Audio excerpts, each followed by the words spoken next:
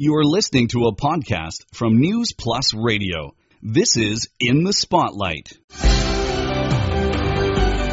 Echoes from ancient times with the tempo of the modern age. In the Spotlight, more choice from the vast landscape of authentic Chinese culture.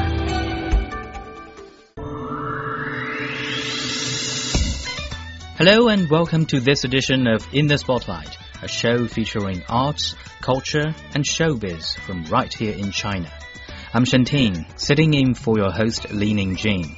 The prestigious Toronto International Film Festival has just ended this year's run, and 6 Chinese films were shown during this grand event. So first up on today's show, we will talk with some industrial insiders about the future of Chinese movies in the Western market. Following that, let's relax and enjoy a musical drama titled Tomato Remarkable. Currently performing in Beijing, the stage play tells an inspiring story of 5 young men. Next, we will take a journey to Washington, D.C., where a biannual Chinese film festival has just concluded. So plenty of entertaining and informative stories are coming up on In the Spotlight. Stay with us. The annual Toronto International Film Festival is one of the top film celebrations in Canada. The premiere of numerous Oscar-winning films have been shown in the past. Now, movies from China have gradually drawn attention. Our reporter Doris Wong spoke to the festival's East and Southeast Asian program manager Giovanna Fulvi about these films and the Western audience's growing interest in Chinese films. So this year there are 6 Chinese films screening at the Toronto Film Festival, including Zhang Yimou's Coming Home and Ning Hao's Breakup Buddy, which is going to have its international premiere over there. So how did the selection committee come to pick these films to be shown at the festival? The criterion for selecting film is obviously quality. So, we have seen a lot of films out of China this year. We believe those are the best works that we can show. And also, the selection is also made in order to portray what's going on in the film industry in China. We're trying to give an idea of the diversity, to show as much as possible the talent in filmmaking in China. Have you seen any of these films? Which one would you say is your favorite? They're all very different, as you pointed out. They're all different genre. So it's very difficult to say which one I prefer. Of course, we are all very excited about Ning Hao's world premiere, about Breakup Buddies. And it's the first time that we actually managed to show one of Ning Hao's movie. We've been tried for many years with Crazy Stone first and Crazy Racer and No Man's Land, but then the timing was never right. So this time it's happened. We're really happy about that. We're really thrilled.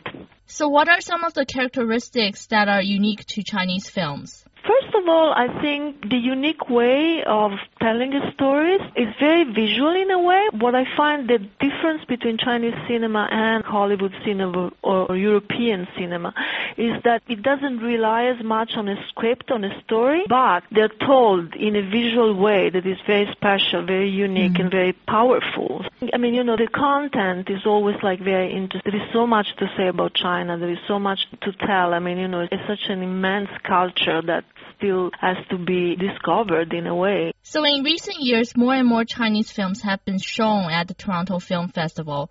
What are your goals and objectives in showcasing these films? What happens in China and in cinema, is really important. I think it's a driving force in terms of the economy. And apart from the box office results, it's a very vital industry, the film industry in China. So I think that as a film festival, our mandate is also to show that, to give a feeling to the audiences in the West of what's going on or what's happening in China. So do you see interest in Chinese film growing in Western countries like Canada? I think that is starting. In the next few years, we will see more Chinese film being exported abroad.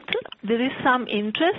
It's not yet up there as the Hollywood industry, but it will get that way. And what do you think the Chinese filmmakers should do to make their films more appealing to an international audience? they are in the right track. The quality of the filmmaking is very important, and you have a lot of good action movies. One problem to have a movie in Hollywood is that the moment the movie had to be subtitled, it became a problem for distribution in the United States and in North America. The audience, they don't like to read subtitles. So, I mean, language, it can be a barrier for that, but I think that in the future it will be less and less. And with the Chinese film, more and more Chinese film being shown in foreign countries, what do you hope the moviegoers in countries such as United States and Canada would learn from these Chinese films? Movie, it should not change the world, but it can change the way you see the world, and I think, I mean, that's very important. It's very important for foreign audiences, like to see more and more of what's going on abroad, to learn more, so I think that's the mission. Thank you very much, Ms. Fulvey, for speaking with us. That was Doris talking with Giovanna Fulvey, the East and Southeast Asian Program Manager of Toronto International Film Festival. You are listening to In the Spotlight. I'm Shantain, sitting in for Li Ningjing. One of the 6 Chinese movies screened at the just-ended 2014 Toronto International Film Festival was the thriller film Red Amnesia, or 闯入者 in Chinese, directed by award-winning filmmaker Wang Xiaoshuai. So far, it has been generating positive reviews from movie fans and critics. Doris Wang spoke to the film's international distributor, Isabella Glashant, about Red Amnesia and its international appeal. Hello, Ms. Glashant. So for those of us who haven't seen Red Amnesia, could you give us an overview of the movie and what it is about? Basically, it's a story of a family with a widow, and she's taking care of her 2 sons. One of them is already married and has a kid, but she still wants to take care of them. And actually, while she's taking care of them and handling her daily life, she keeps on receiving phone calls where nobody picks. And this becomes something that is really disturbing, and disturbing to a point that it seems to be also disturbing the life of his sons. And there's a mystery on there, and she's at one point wondering if it's not a ghost that is going after her, a ghost from her past life, about things that she had done before. That's the core of the film, basically. There's a young man that is around this area that seems to be kind of threatening, but you don't really know what is that young man after and why is he around that lady in the neighborhood. So that's basically the beginning of the film. And what was the audience's reaction to the film at the Toronto International Film Festival this year? The reaction was actually really good for the film in Toronto this year. The first screening we had was actually what is called a press and industry screening, which is a screening for the distributors, for film festivals, or for other talents that are in the festival. We had quite a full house, and people were very positive about the film. And our first public screening in a full theater, and we had a Q&A after the screening. And the questions were very interesting, with the people totally understanding the film, understanding the message in it that the director wanted to put. It's very positive. From the first screening we had internationally till now, it's very positive on the film. And what would you say are some of the things that made Red Amnesia stand out at Toronto? The major reason that people are giving us for them liking the film, it's a very surprising film. And actually it's a film that when you start looking at it, there's a mystery in it. So when there's a mystery, the audience is always wondering if they know from the beginning the ending and they know what's happening.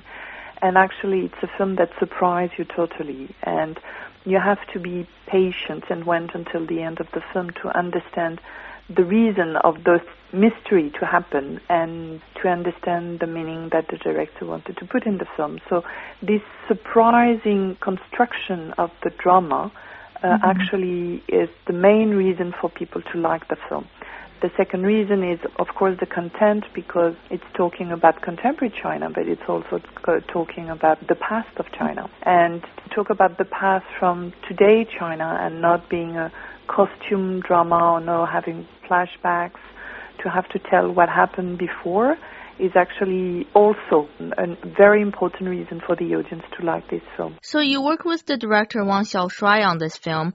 What made you choose to work with him, and what do you enjoy about working with him? The reason I worked with Wang Xiaoshuai, the first reason, the major one, is because he asked me to work with him. So it's very important that he finds also interesting for me to be around him. I think it's very important voice. He has very personal view on what's happening around him and in today China. So I think it's a very precious part of a project when the director is very decided on why and what you want to say. And so it's also a project, I usually say it's like having a baby, so you put all your hopes and you try to give everything to the film so that the film will be able to walk by himself on his two legs once it's on the festival. And what are some of your goals and objectives in bringing this film to the Toronto Film Festival? My part of the job is actually to handle the international distribution or the international journey of the film. So it's always very important to start in a strong international film festival where people from all over the world, distributors, film festival, film critics, will come to check out what is happening in the world today. So to have your film screening in competition in Venice or having your film screening in Toronto, it's a major need for the film to start traveling abroad, because it's a place, for example, after the screening in Venice, we got reviews in Variety and the Hollywood Reporters that were great reviews, and those reviews helped us touch some people that came to the first press and industry screening that we did in Toronto. It's like a fantastic platform where all the light is on the film, and actually then you have just to hope that the film will be strong enough and good enough for people to like it and to want to take that film to other audiences. Thank you very much. That was Doris Wong reporting. You are listening to In the Spotlight. A small musical production titled Tomato Remarkable is currently taking stage at the West District Theatre in Beijing. The stage play tells of an encouraging story about 5 friendly guys who run an organic grocery store together. Our reporter Chu Hui Guang brings us front row to have a listen.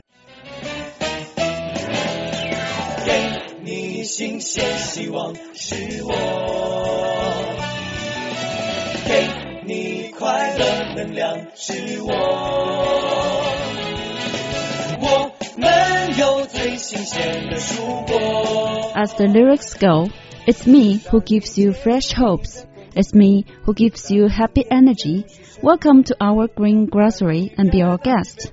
We offer the best, freshest vegetables and fruits.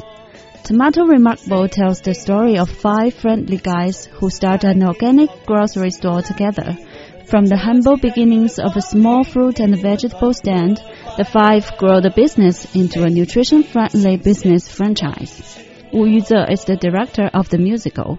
番茄不简单的是一部好听好看又有点态度的音乐剧。 Tomato Remarkable is a musical with great plot, beautiful melodies, dynamic dances and attitude. It highlights the strong friendship among the boys. I think it's easier and more direct to use music and dance to express feelings. We adopt many types of music and dance to present the different characteristics and experiences of the 5 boys. The drama is presented by United Asia Live Entertainment Company, which rose to fame by bringing classic musicals like Cats and Mamma Mia to Chinese stages. In hosting such renowned productions, United Asia Live demands the same high quality from its smaller stage plays. Director Wu again. 我觉得小剧场可能对音乐剧的综合性要求更加的强。 I think there are more comprehensive requirements for small theatre dramas. We have to insert more delicate details in the performance, singing, dancing and interactions with the audience. Making the viewers feel easy to join the show are all necessary components. Tomato Remarkable stars 7 actors, 5 that play the shop owners, as well as 1 male and 1 female, who appear in multiple roles on stage. They have been selected from the company's musical talent pool and have been trained at the Music Drama Academy in South Korea. This is not their first time in the spotlight either. All the actors have taken part in larger stage productions. Wei Shiquan, the music director of the drama, tells us more about the styles of music in the play. 番茄不简单，它是一个小剧场音乐剧，所以流行是占的比较主要的一个基本。Since Tomato Remarkable is a small theater drama, pop is of course the main sound of the music, but we also use bossa nova, tango, and other dance music as well. Plus, there is cute music characteristic of the Japanese and Korean styles. We even use some choir music. We try our best to satisfy all different tastes in the audience. 各个年龄层次的那个视听感觉。 The dance numbers in the play are equally diverse. Tomato Remarkable's dancing director Liu Ai explains. 音乐风格的转换就决定了舞蹈风格的适当一些转换。It is the changing styles of the music in the drama that decides the various dancing types, and there are more comprehensive demands for me to design the dances according to the plots and the development of the story. 所以综合起来，我再去考虑到舞蹈的设计。 Dancing is the best tool for rendering the atmosphere of a musical. It brings harmony to everything else taking place on stage. While acting is the most important aspect of a stage play, dancing helps to combine the plot and the emotions of the performance. Here's Liu Ai again. 我觉得在音乐剧里面的舞蹈对我来说更重要的一点就是它能够起到添彩着色。The more important function of the dances in drama is that they would add more color to the production and raise the drama to a higher level. I think we did a very good job in melding the music, dances, and plots together. This process is one of the best parts of producing this drama. 是我们现在为止做这个戏收获最大的。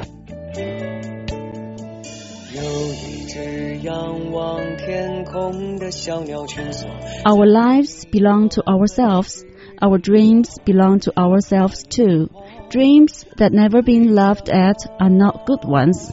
The inspiring lines are part of the touching dialogue in Tomato Remarkable. The five boys harmonize to deliver the musical's main message.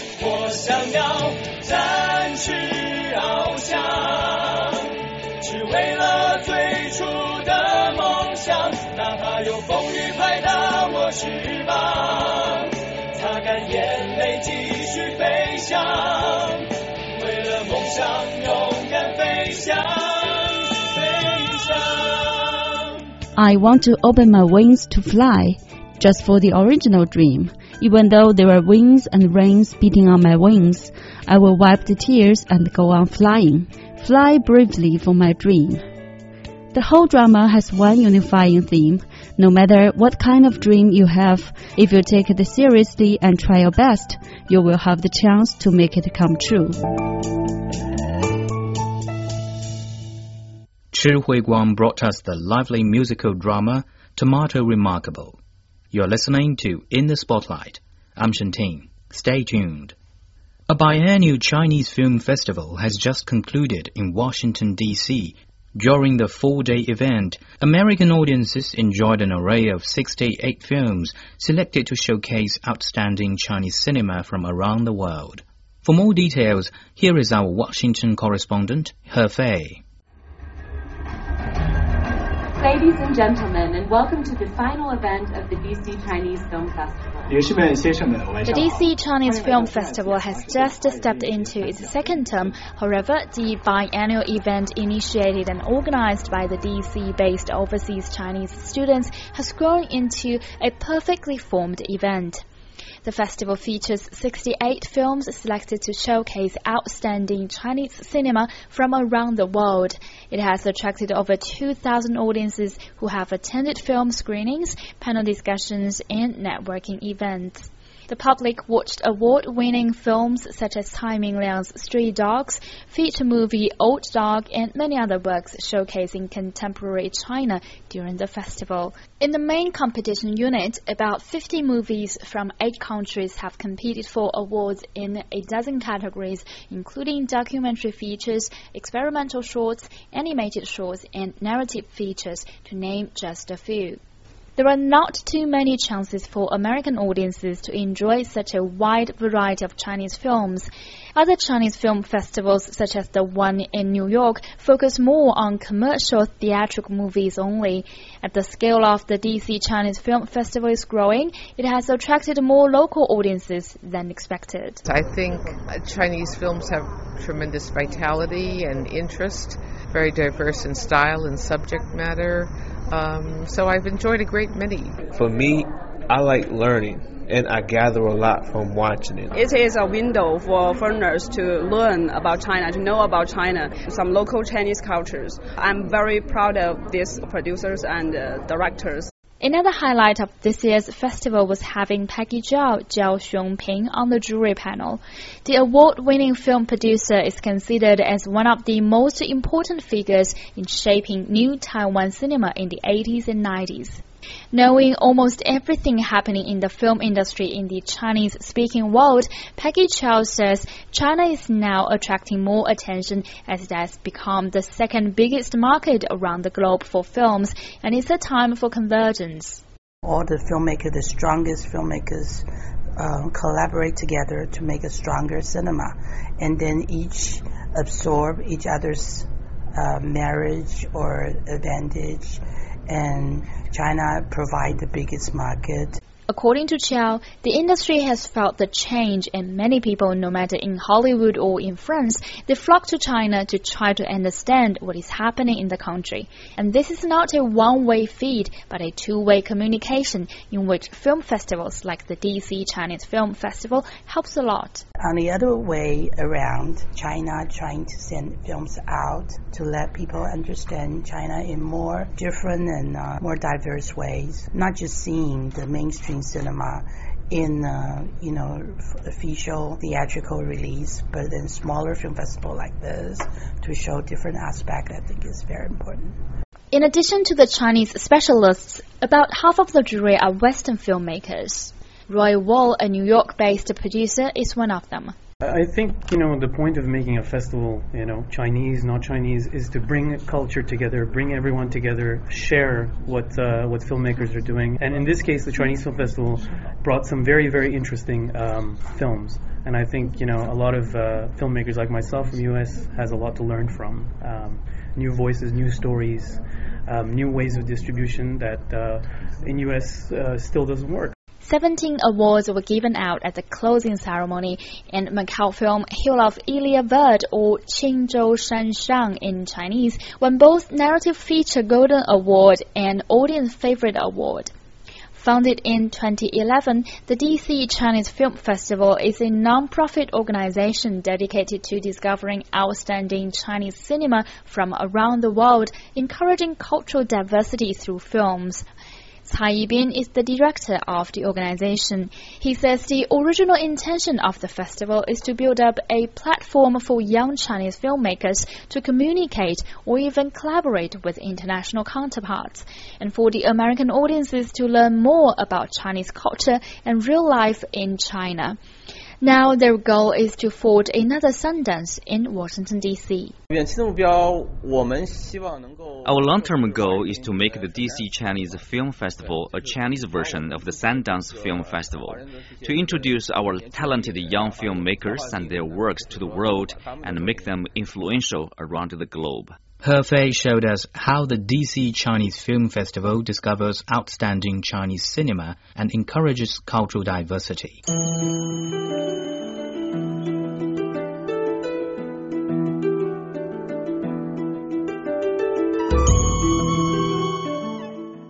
And with that, we've come to the end of this edition of In the Spotlight. We hope you've enjoyed the show. If you have any comments or suggestions, you can email us at spotlight@cri.com.cn. Check us out on the web at newsplusradio.cn for more information, along with other fascinating reports and features. I'm Shanting, and thank you for listening. Please tune in during the same time next week. Bye for now.